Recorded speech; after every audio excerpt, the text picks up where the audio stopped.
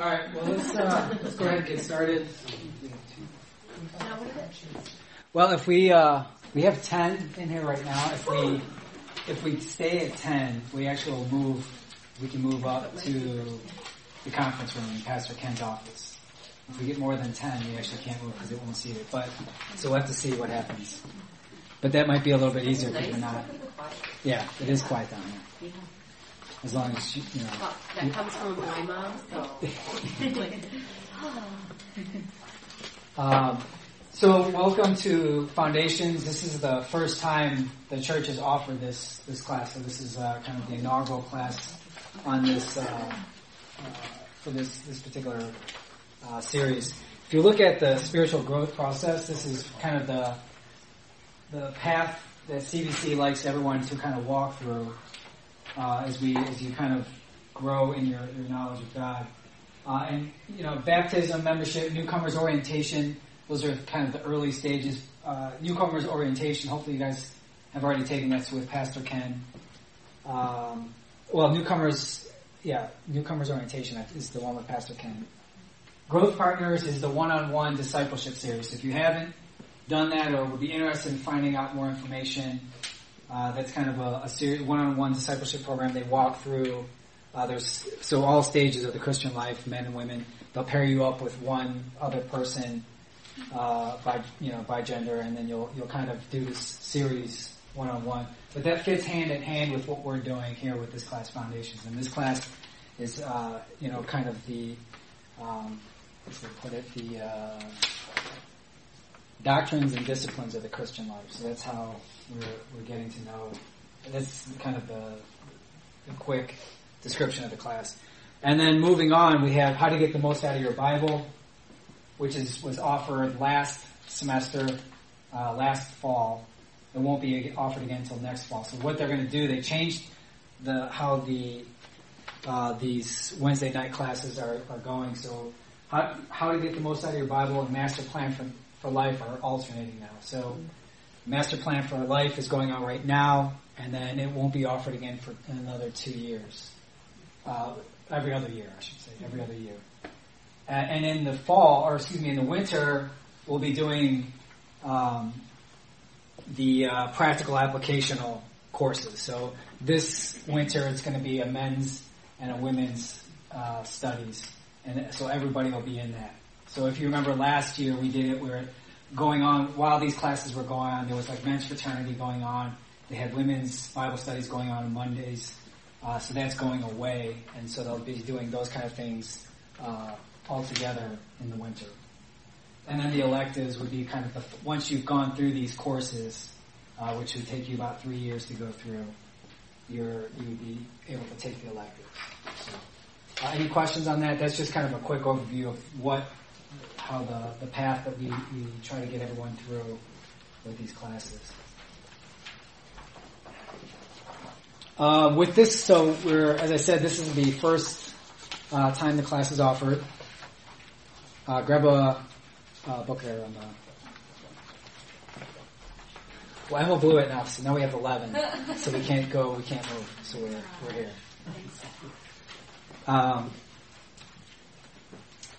So this is the first time. So we are you can look if you look at page.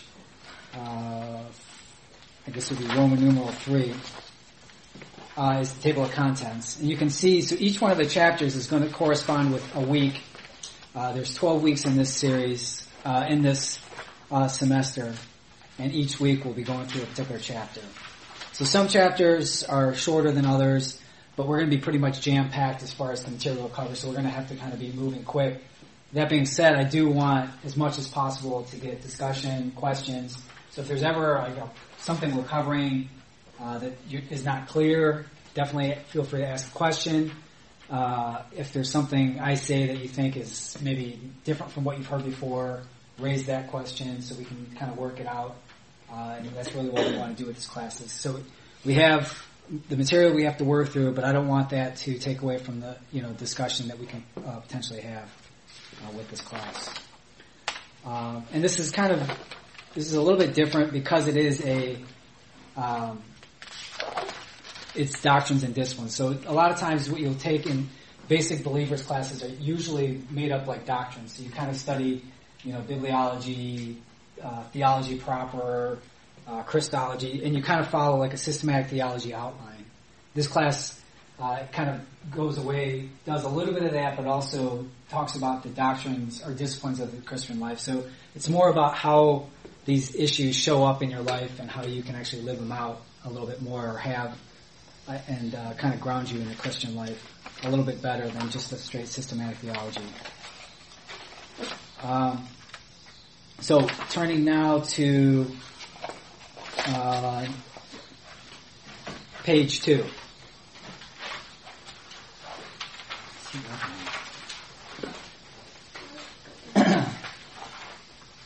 The chapter here is laid out pretty nicely. So as you're going to see, there's 4 kind of topics that we're working through here, 4 major headings.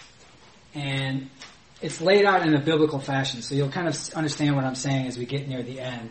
So it's going to look at us, the headings will be you and God, you and sin, you and Christ, these kind of things, you and salvation. And that's kind of, that's pretty much follows the biblical material itself, the outline that the Bible lays out. So it's going to start with, just like the Bible starts with God, the material we have here, it's going to start with God and kind of move forward. And that'll make a little more sense as we get going here with the material. One of the really important things, and so as we get through each chapter, really quickly, just if you turn to page 9 in your book, each chapter has scripture memory, and that'll be just kind of something you can do on your own.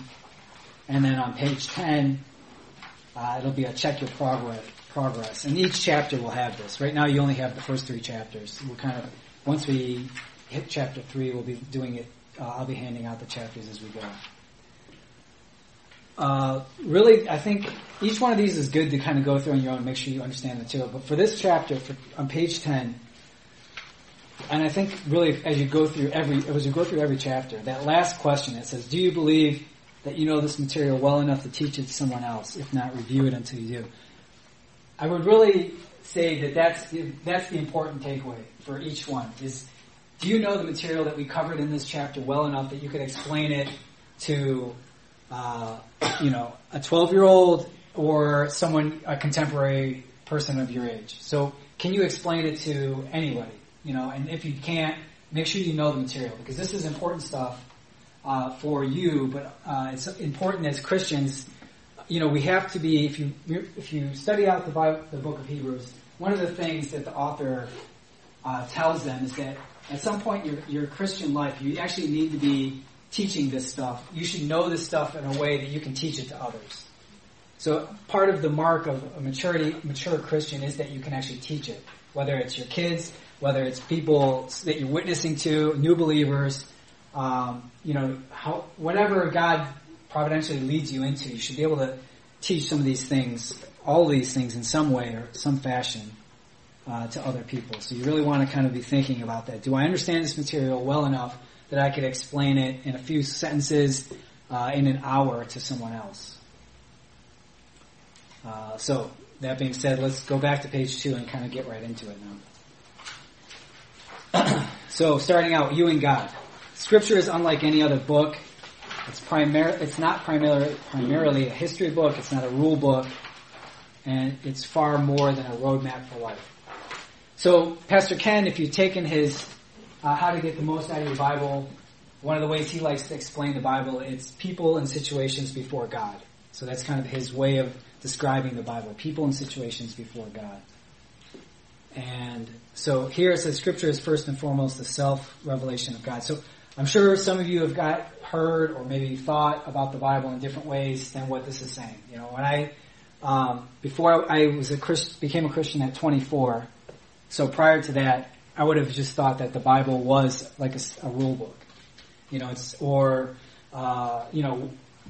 advice for living a good life. I didn't really understand what the Bible was about. But if you study out your Bible, you quickly realize, especially if you start in Genesis, it's made up of all different kinds of genres, all different types of books. So you have historical narrative, you have poetry, you have doctrinal books, epistles, apocalyptic material in the book of Revelation. So you have all different types of genres in the book, and so we as you try to wrap your mind around why is God used all these different types of literature in this book, just thinking about it as a history book or a rule book doesn't make sense. It kind of rules it out really quickly. So as we turn into the material, it's God's autobiography, his communication to mankind about himself. So we want to begin this series with some foundational truths about God. So it says, God is eternal. We're going to move kind of quick, so we'll make sure we fill in the blanks as we go. God is eternal, without start or end. It says God is absolutely holy. So these are the things that are going to, what we know about God should influence how we live, how we think about ourselves in relation to God. God is absolutely holy. So he's set apart from everything. And that idea, holiness, in Hebrew means to be set apart. God is completely sinless and cannot allow sin in his presence. So that's a big one. As we understand why Christ had to die, why we need to accept Christ as Savior, that's a really big one. God is completely sinless and cannot allow sin in his presence. God is all powerful, but God is good. God is absolutely just. Everything he does is right, and God is love. Scripture assumes God's existence. So if we start right at Genesis 1:1, and I'll read that. It says, in the beginning, God created the heavens and the earth. So in the Hebrew it says, in the beginning God created. That's how the book starts. Bereshit. That's the book. Genesis in Hebrew, that's what it means. That it's basically in the beginning. So it's basically, the title of the book in Hebrew means in the beginning.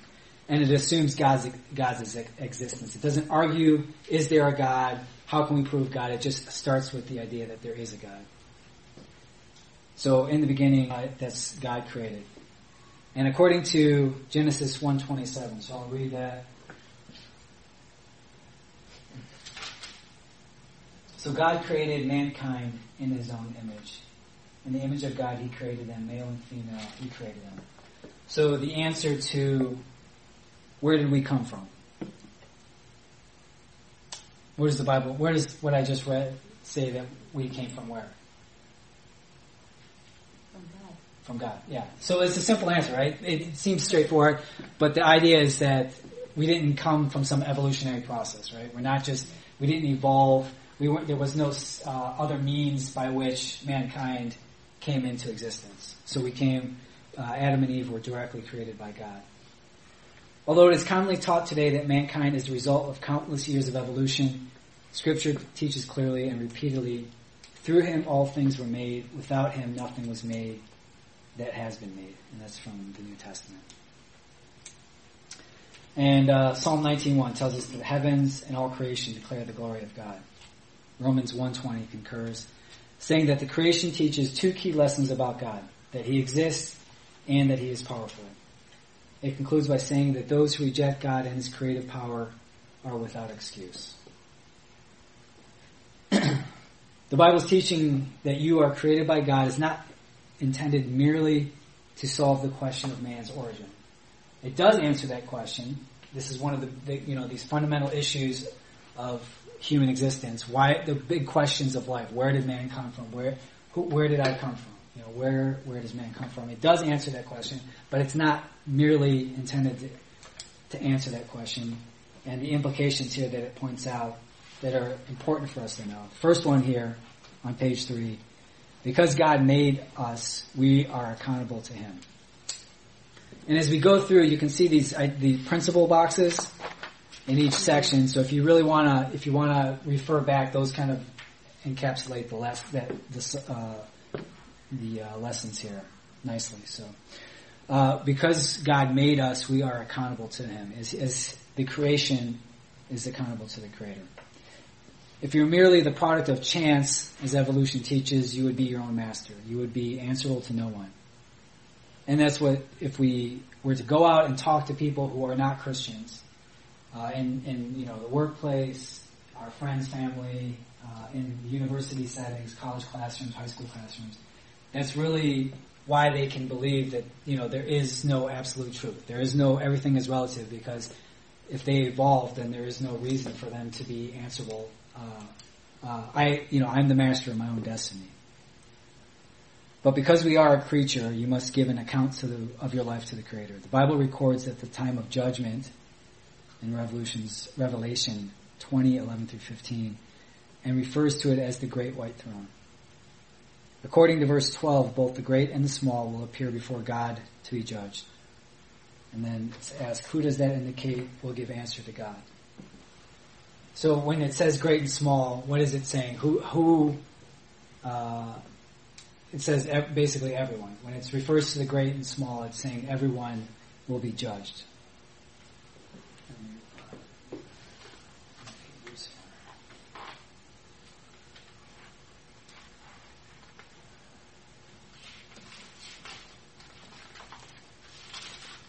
Hebrews 9:27. Just as people are destined to die once, and after that to face judgment. So, this is backing up what we just read from the book of Revelation, that we all are on our own to face judgment. So, backing up this idea that because God made us, we're accountable to Him. We all are destined on our own to judgment. Secondly, though, because we were made by God, He owns us. So Colossians 1:16 teaches that in Him all things were created, things in heaven and on earth. And it concludes by saying all things have been created by Him and for Him. By Him and for Him.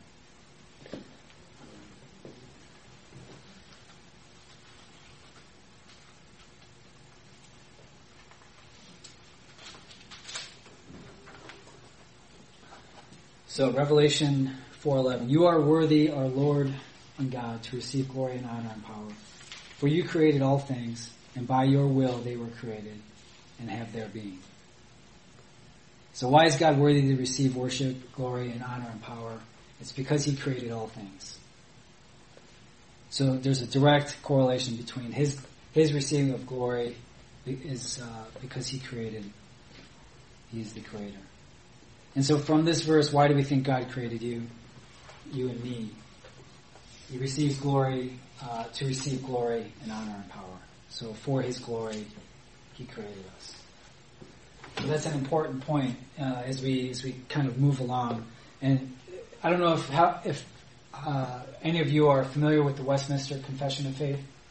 So this is the first question of the Westminster Confession of Faith. What is the chief end of man? Man's chief end is to glorify God and to enjoy Him forever.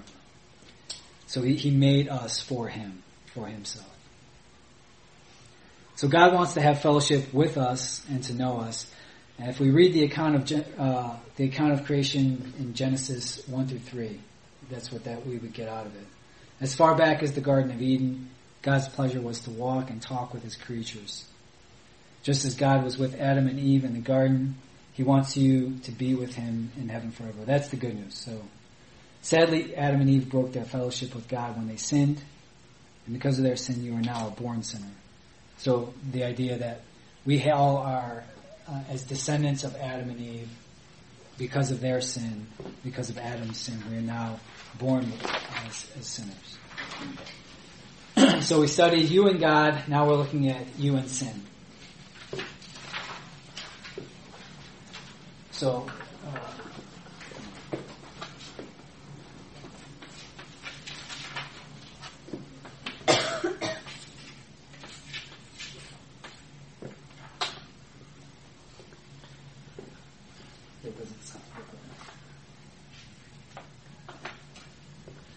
you are not only a sinner by birth, you are a sinner by choice. Is there anybody have their Bibles can read Romans 3:10-11?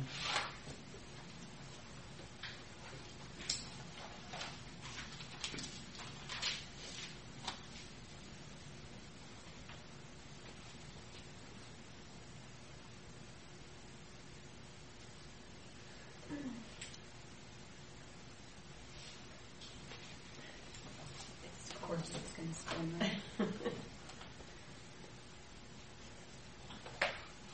can do it first. As it is written, there is no one righteous, not even one. There is no one who understands. There is no one who seeks God. All right. So, we are sinners by choice. So that is, none of us seek God out on our own. None of us seek God out on our own. And now, if we were to read Romans 3:23. You want me to read that one? If you have, yeah. For all have sinned and fall short of the glory of God. And so, clearly the answer, how many people have sinned? We've all sinned. Every one of us. 1 John 3:4 defines sin as breaking God's law. So what is God's law? We talk about God's law, and you try to explain this to somebody. Someone asks you, what are you talking about, God's law? Because 30 years ago, 40 years ago, it would be taken for granted that everyone would be able to answer this question pretty straightforward. What is God's law? Nowadays, you can't take that. You can't assume that the person you're speaking with understands what you're talking about when you say God's law.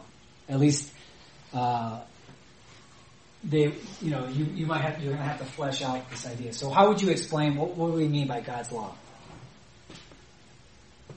In a conversation, if I say, we are sinners because we broke God's law, what does that mean? And the person says, well, what are you talking about, God's law? What would be the answer? How would you explain the idea? His standards in the Bible. His standards in the Bible, yep.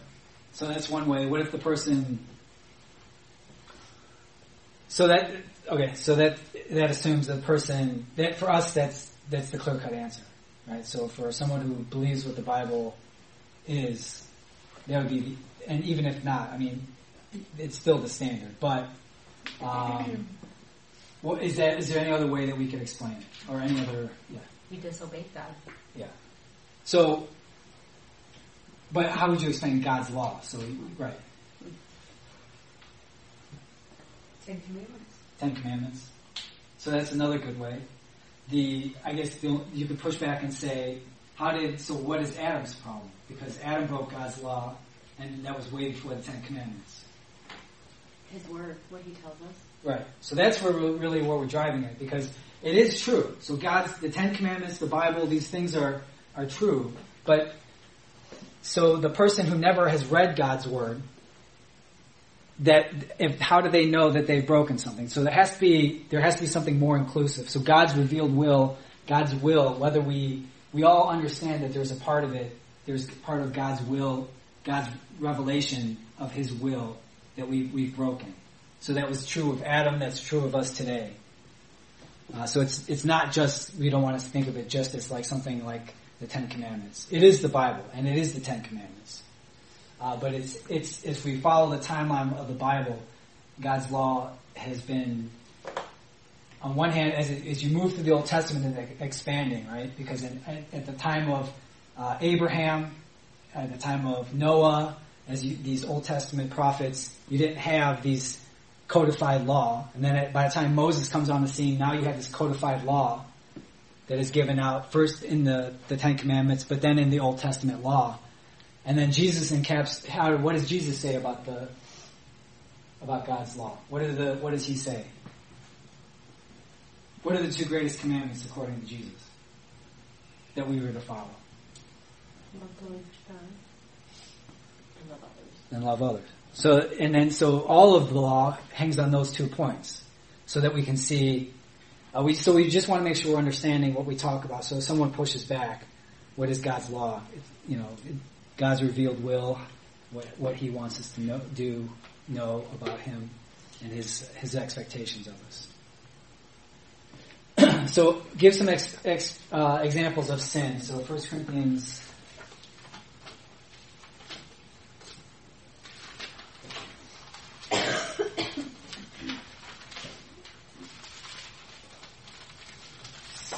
9 through 11. Let's see. 9 through 11. Or do you not know that wrongdoers will not inherit the kingdom of God? Do not be deceived. Neither the sexually immoral, nor idolaters, nor adulterers, nor men who have sex with men, nor thieves, nor the greedy, nor drunkards, nor slanderers, nor swindlers will inherit the kingdom of God. And that is what some of you were. But you were washed, you were sanctified, you were justified in the name of the Lord Jesus Christ and by the Spirit of our God. So we have a partial list there of when we think about sin, sinful behavior that Paul talks about in 1 Corinthians.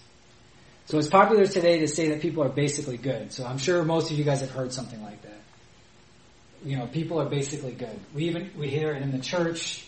We hear it, you know, as you go out on the street, the news. There's this assumption that, you know, I was just reading an article in the BBC, and it was talking about there's this city. It was like one of those 60s kind of like love communities that like someone planted in India, and they're still going. And it's like made up of all these different people from all over the world will go there, and it's like the city. But the assumption is that people are basically good. So we just need to recreate society and break down these ideas, these constricting ideas of morals. And if you just let people on their own, they'll do the right thing. So this is kind of like the baseline assumption for a lot of the world religions. People are basically good. If you just let them do their thing, everything will work out.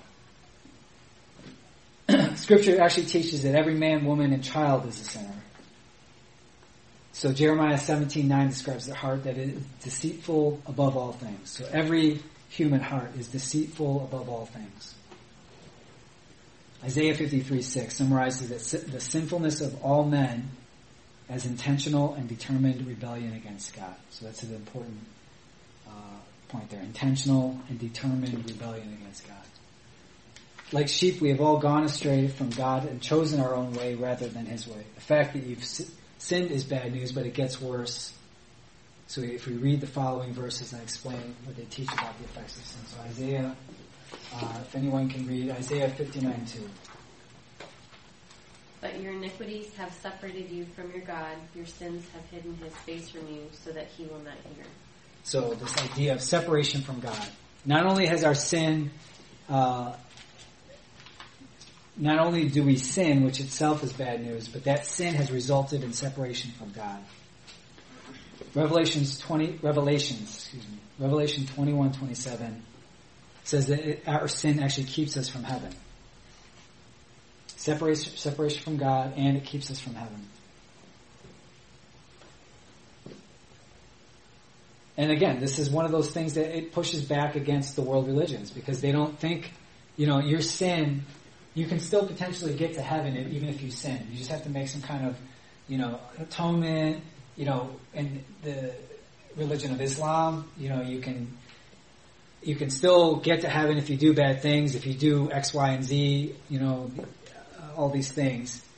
But with the Christian faith, our sin actually keeps us from heaven, absolutely. Romans 6:23. So let me read that.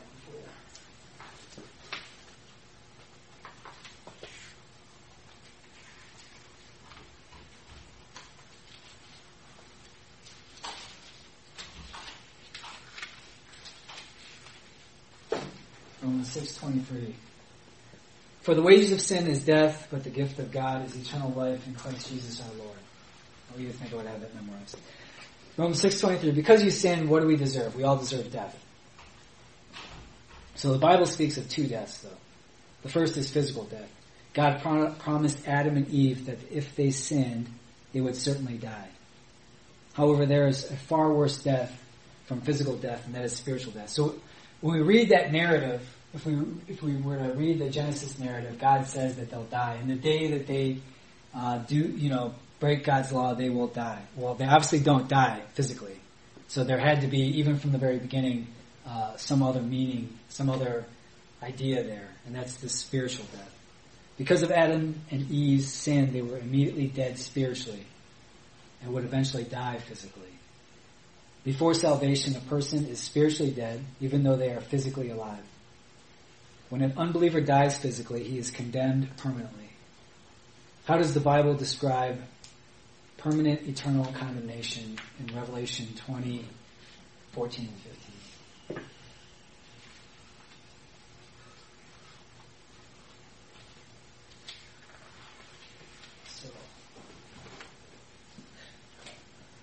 Then death and Hades were thrown into the lake of fire. The lake of fire is the second death. Anyone whose name was not found written in the book of life was thrown into the lake of fire. So, this lake of fire, he permanent eternal condemnation. And up at the top, hell is temporary. So Revelation 20:14 says that hell will one day be cast into the lake of fire.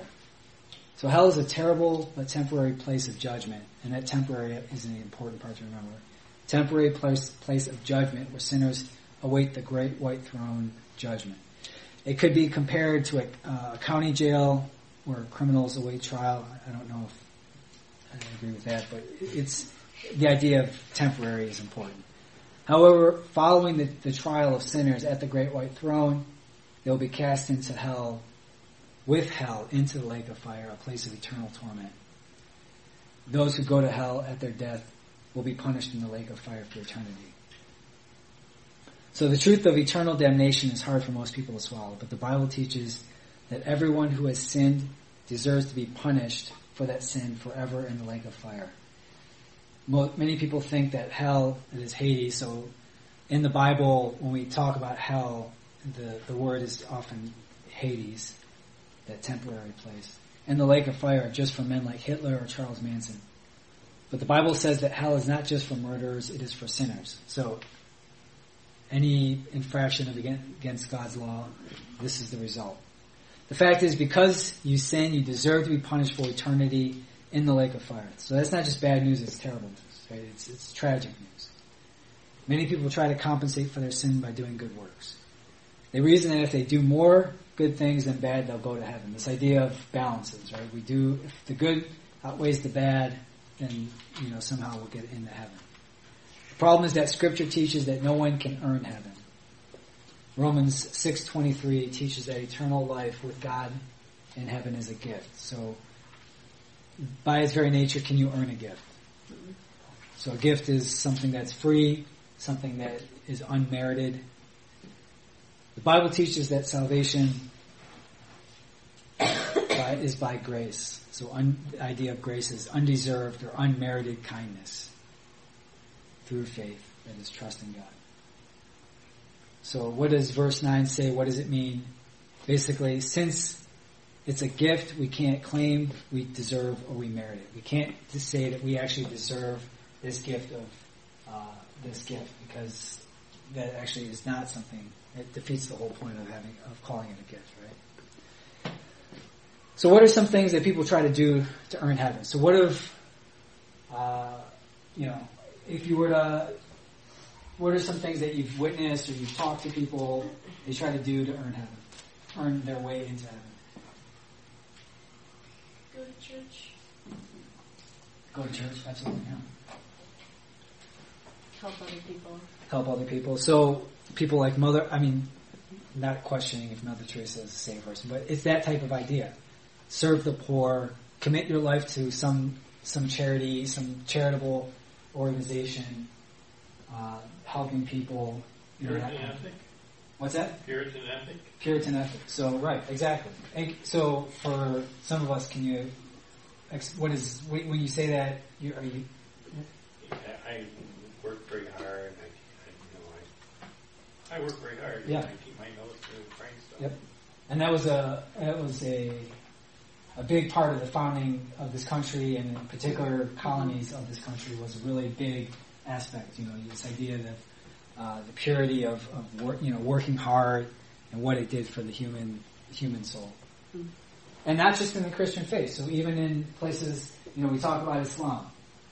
They can get people to do horrendous things in a religion like Islam because they're saying you can earn heaven by doing this. Regardless of what you've done in the past, regardless of the kind of life you've lived, if you do this, you can get yourself into heaven. So there's a whole list that we can think of that people try to do to earn heaven. And what we're saying here is that obviously since it's a gift, we can't earn it. So far the news has been very bad. We've all sinned. Because of that sin, we deserve judgment. Further, there's nothing we can do to earn salvation. If that were all the Scripture said, it would be a tragic book. Thankfully, it goes on. The Bible says that God made a way for you and all other sinners to avoid the lake of fire. You deserve hell. We're destined for hell because of what we've done, because of our willful disobedience against God. But you don't have to go there, and that is the great news. So,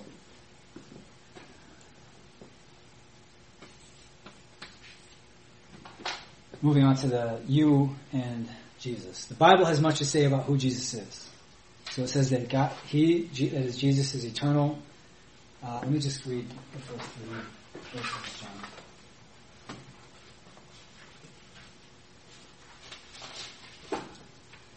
In the beginning was the Word, and the Word was with God, and the Word was God.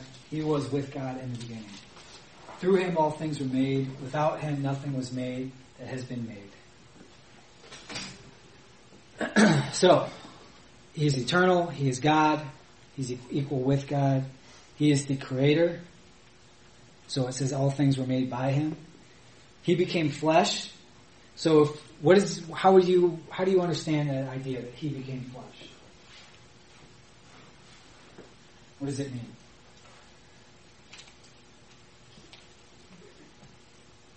He became a human.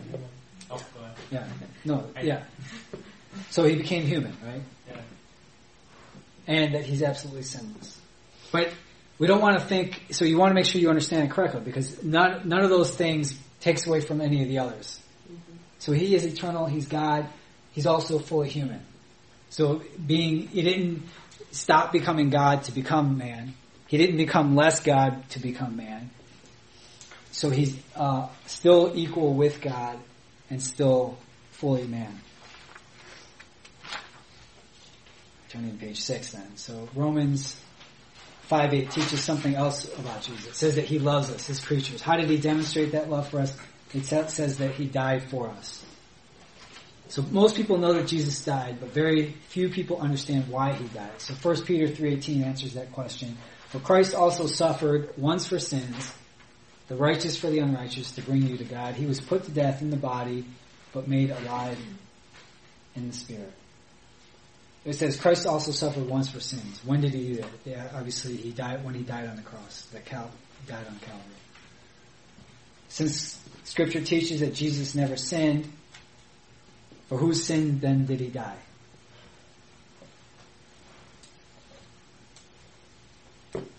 Our sins, right? Yeah. So he died for sinners. He died for us. So 1 Peter 3:18 again teaches that Christ died, the righteous for the unrighteous. And who is the righteous one? Obviously Jesus. Who are the unrighteous ones? That's us. And we don't want to miss this important point. Jesus died for you and me. He was our substitute. He paid the penalty that we deserve. If we remember Romans 6:23, because of sin, we all deserve death. Jesus paid that penalty by dying on the cross. Instead of you paying for your sins in the lake of fire for eternity, Jesus suffered death one time on Calvary. He paid for your sins and my sins. Now looking back at 1 Peter 3:18, as I just read, what great news. Jesus died to pay for your sins so that you can avoid hell and enjoy heaven with him. So, when we sometimes hear other religions or people talk about Jesus, he was a good, Jesus, he was a good guy, he was a good teacher, he lived a good life. Islam will talk about Jesus as a virtuous person, that he was sinless, and he didn't do anything wrong. He was a great teacher. But that's not enough, right? We have to make sure that we understand that he's actually more than just a good teacher, more than just a good person, more than just a virtuous person. We have to make sure we understand that who he is tied up with what he did for us. The story is told of two brothers. We're gonna skip that, so we're almost out of time. The Bible teaches that you will live somewhere forever. So that is the third topic here. So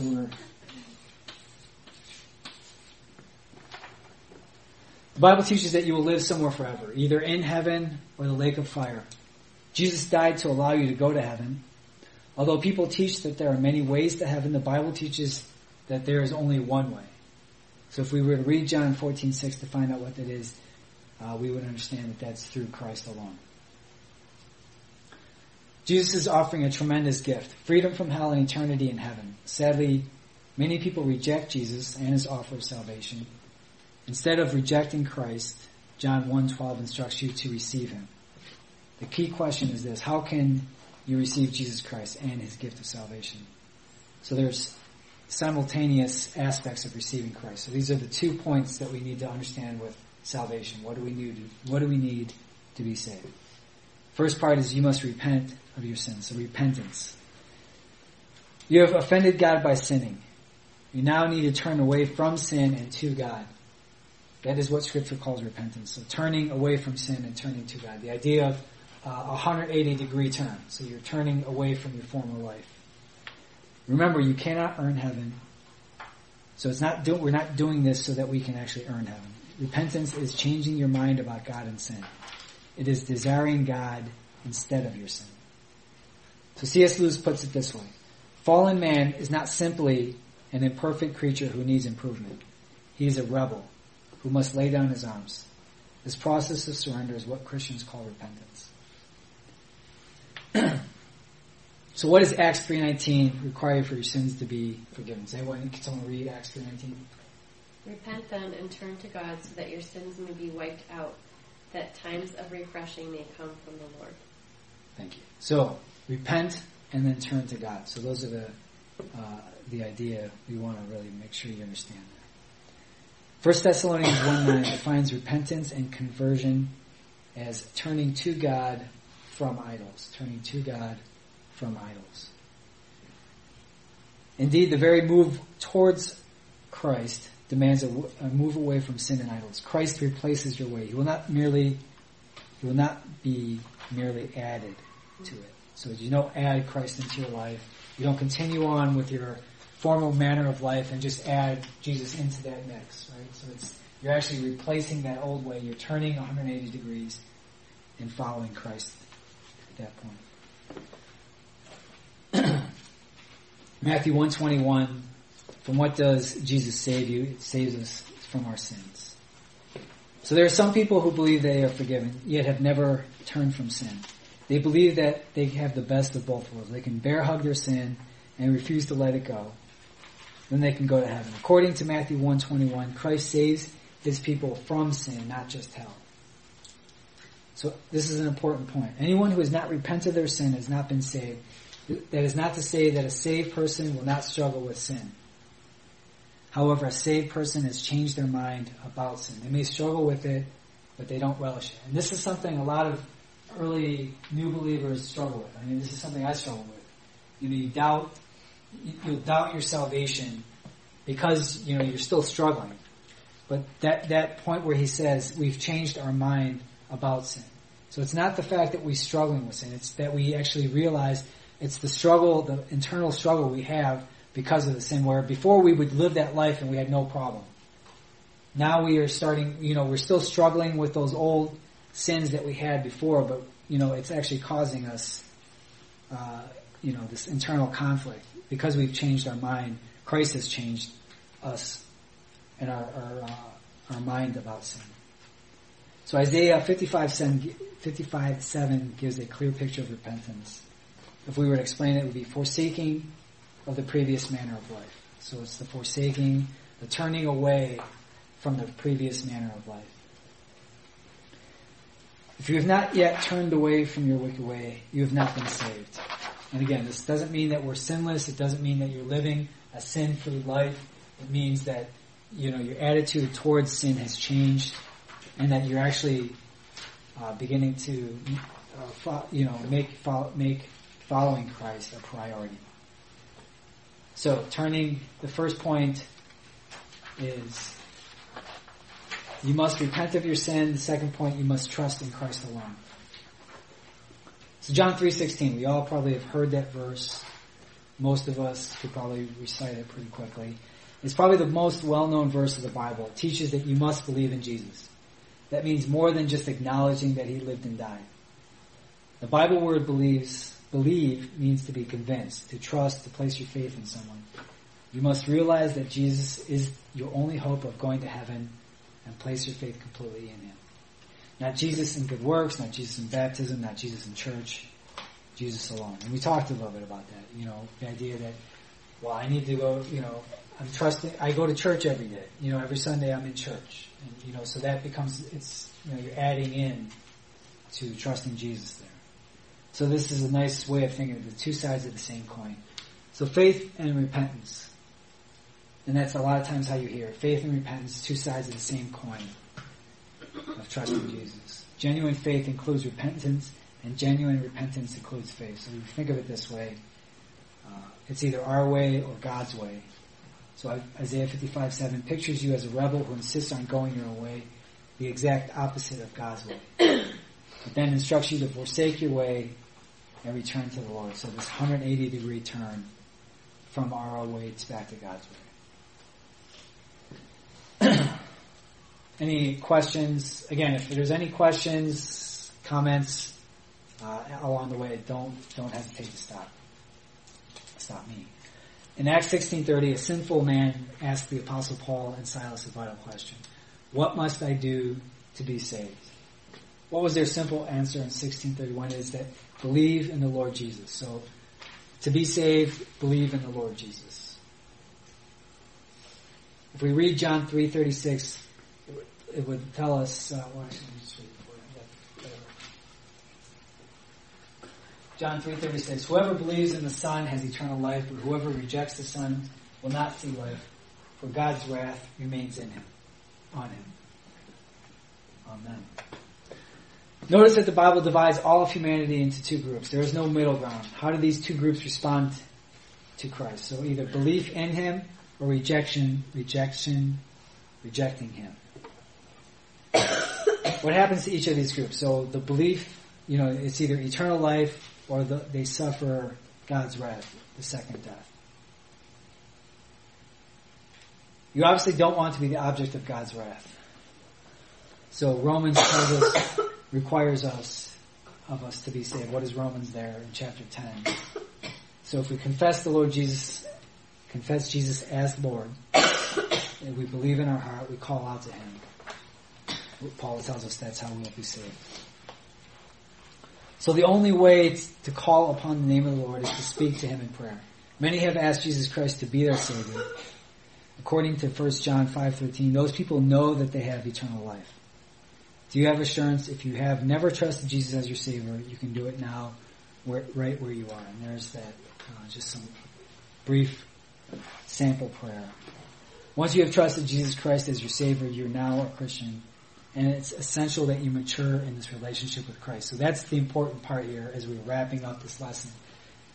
It's essential that we mature in our relationship with Christ. It's one thing to be saved, but if Jesus is Lord, if everything what we're reading in Scripture is true, then He didn't just save us. He saved us from our sin. So there needs to start now being some evidence of that spiritual life that we've been given. So these key steps in that direction. Although you're a Christian, you'll still struggle with sin. And that's sometimes the hardest thing for a new believer. So as we're taking this class as this foundations class, it's good for you to know, to remember, because we all struggle with sin still. But it's also good as you maybe run into people who are new believers. It's a good way to reassure that person. We all are going to keep struggling with sin. Sin will not remove you from God's family, but it will hinder your communion with God. Therefore, you should confess your sin directly to God as soon as you are aware of it.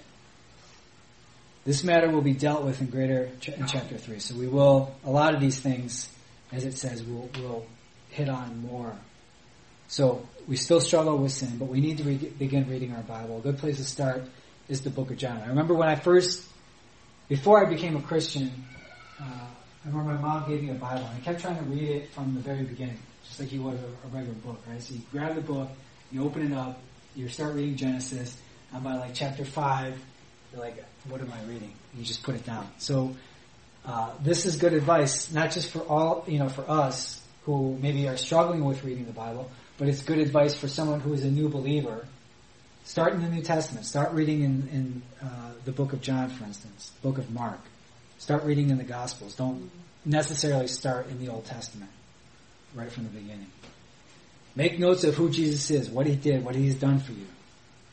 The importance of immersing yourself in the Word of God we'll address later. So get involved in a church that faithfully preaches the Bible. So most of you, that's a given. We're here. You're here. Almost all of you, I think most of you are pretty involved. begin memorizing God's Word on your own. So memorizing Scripture will help you to better understand it, will prepare you to share it with others, and will help protect you from error and sin. So it gives, as I said, each chapter will have a couple verses to memorize. And Scripture memorization is something it's good. It's a good practice. It's a good skill. But it's something you have to cultivate. It's not a given. But especially for a new believer, again, for most of you, some of you, this is where you're at. But for some of you, it's the people, you may run into people who are new believers, and without memorizing God's Word, you're not training your mind. So Paul talks about the renewing of the mind. Part of renewing that mind is actually replacing those things from your old life with God's Word, so that when situations occur, when something happens, that's what happens to your mind. That's what comes into your head. Our struggle with sin, you're not going to be successful when you struggle against sin by just trying harder. We've talked about, if you're driving down Ford Street, and I've talked about this before, if you're driving down Ford Street and you give someone the bird who just cut you off, and you think, I can't believe I just did that, I gotta stop doing that. And then it's gonna happen again pretty quickly, right? Because that's where we are. And we can't do it on our own. We can't be successful by just trying harder. So we need to cultivate these Christian disciplines. The renewing of the mind, memorizing God's Word, getting involved, being accountable to people around you in your local church, staying in God's Word, and then just remembering we all struggle with sin. So it's not something to be surprised about, but it is something we need to think seriously about.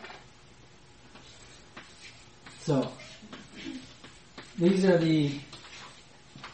as we wrap up this chapter, so as we looked at that, check your progress, and I said, do you believe you know this material well enough to teach it to someone else?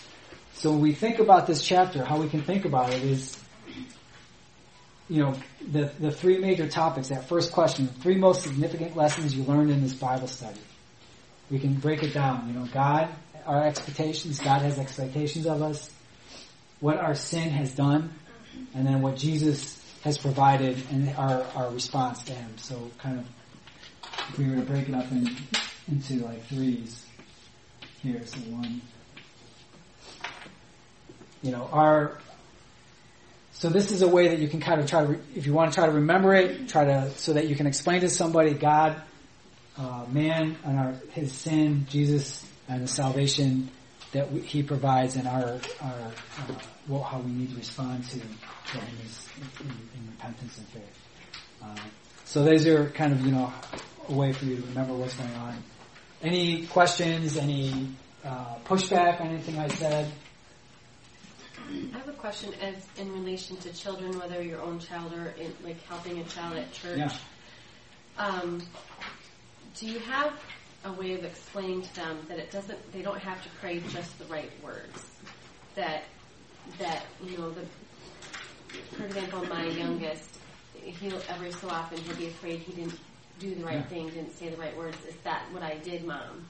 And I try to explain to him, Bible doesn't give us an exact prayer, and we go through it, and he's like, one night we went around for 30, 45 minutes, and then he said, but is that what I did? And I don't know, I'm like, well, you said that you believe Jesus, and you said that you were asking Him to forgive you and then, so I said, so yes, and then he was so relieved, but I was, especially for those kids who are, perfectionists, I guess, or they're afraid that they didn't do it just right. Yeah. Do you have any suggestions? Well, I don't think you can even expand it, because I don't think it's just kids. I think a lot of people, did I do it the right way? Did I pray the right way? So your point is well taken, but I think a lot of people will struggle with, and that partially is a result of the fact how for the last 30 years, what in certain circles, Christian circles, there was pray the sinner's prayer. Mm-hmm. Walk the Romans road and do these things. And if you do them the right way and say these things the right way, and you write the date in your Bible and you're all good, and then you move on. But, so your point is, it's well taken because adults have struggled with this, that do it just right, I don't know, maybe I did something wrong. And for a young person, a child who, doesn't have the intellectual, maybe, the intellectual ability of an adult, it can be even more of a crisis. Mm-hmm. So, what have any of you guys struggled with, or come across something like that? Maybe not struggle with a person, but anybody else have come across something like that in your lives and people you know? I mean, I struggle with something like that. Yeah, in my own my life. son does that too. Yeah. He gets nervous about that, and when he's done something wrong, and I try to walk him through confessing his sin and asking for forgiveness, he gets very scared. Like, what if I'm not going to go to heaven? What if I ask God to help me to stop doing it, but He won't help me stop. I keep doing it, and they said, well, you have a choice too. So kids, I think they're just still figuring it all out. They're still really young, morally and mentally. Yeah. Well, and so that actually highlights, that's two examples right here sitting with us, that highlights why we need to make sure we understand this material, right? Mm-hmm. Because most of us are going to run across it at some point in our lives. It's going to show up at some point, It's going to show up. So we want to make sure we can understand the material and explain it in a way that people can understand it. Not just in an intellectual fashion, sitting in a classroom. Well, let me talk to you in a seminary level discussion, and if you don't get it, then there's something wrong. No, it's how do we need to understand it and explain it. So one of the ways is that we can say, well, we can walk through some passages in the New Testament that say that we're a person we know where the Bible shows that this person was actually saved. So one of the first ones that comes to mind is when Jesus is on the cross, right? And he talks to one of the criminals on the cross. And that guy didn't pray a prayer. He didn't say any kind of... He just, he confessed that Jesus is Lord, and then that was it. He didn't get baptized. He didn't do any good works. He didn't have a chance to do anything to follow up on that, to show that faith. But he had it, obviously Jesus could tell his faith was genuine. And so right there, so that's one example right from right there from, when Jesus is on the cross. And so we can go through the New Testament and begin looking at some of those examples of a person, because a lot of times, well, I wasn't baptized. Do I need to be baptized? If I don't get baptized or I don't do this, am I still going to heaven? So you can begin looking at, Philip and the eunuch. You can look at some of these other examples of Paul, what Paul did in some of his ministries, the Philippian jailer, all these things. What did they say? What does the Bible record with these interactions between the apostle or with Jesus or with someone else and this person to give us insight into what happened there? Did they pray a prayer? You're right. There's no record of a sinner's prayer in the Bible. So, so a lot of times that actually is misleading or confusing for someone, to think, I have to, and so we even have to watch our language. It's more, what is the idea of salvation, repentance and faith? Do you have a heartfelt sorrow for your sins? Do you believe that Jesus died for you, and that if you trust Him, and that's it. We leave it at that.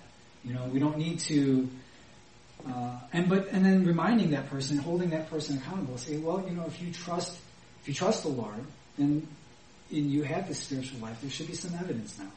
So we have to work on it, and doing it in a way that's appropriate for a child, not making them feel guilty or making them doubt their salvation. Because we're actually going to get it. So the next topic, eternal security, actually will talk about some of the ways that we can know that we have and trust that our salvation is secure with God. So it's a good point.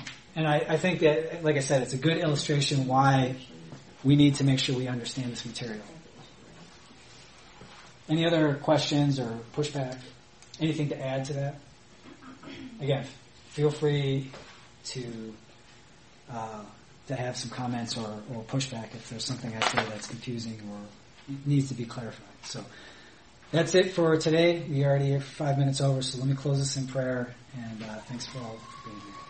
Lord God, we just thank you. We thank you for the gift of grace of eternal life through our Lord Jesus Christ. We thank you for your saving us, and we thank you that we can call you Father, that we can look forward to heaven and eternity with you. We pray that you would help us to know this material, to live it out, to share it with others when we have opportunity. And we ask this all in Jesus' name. Amen.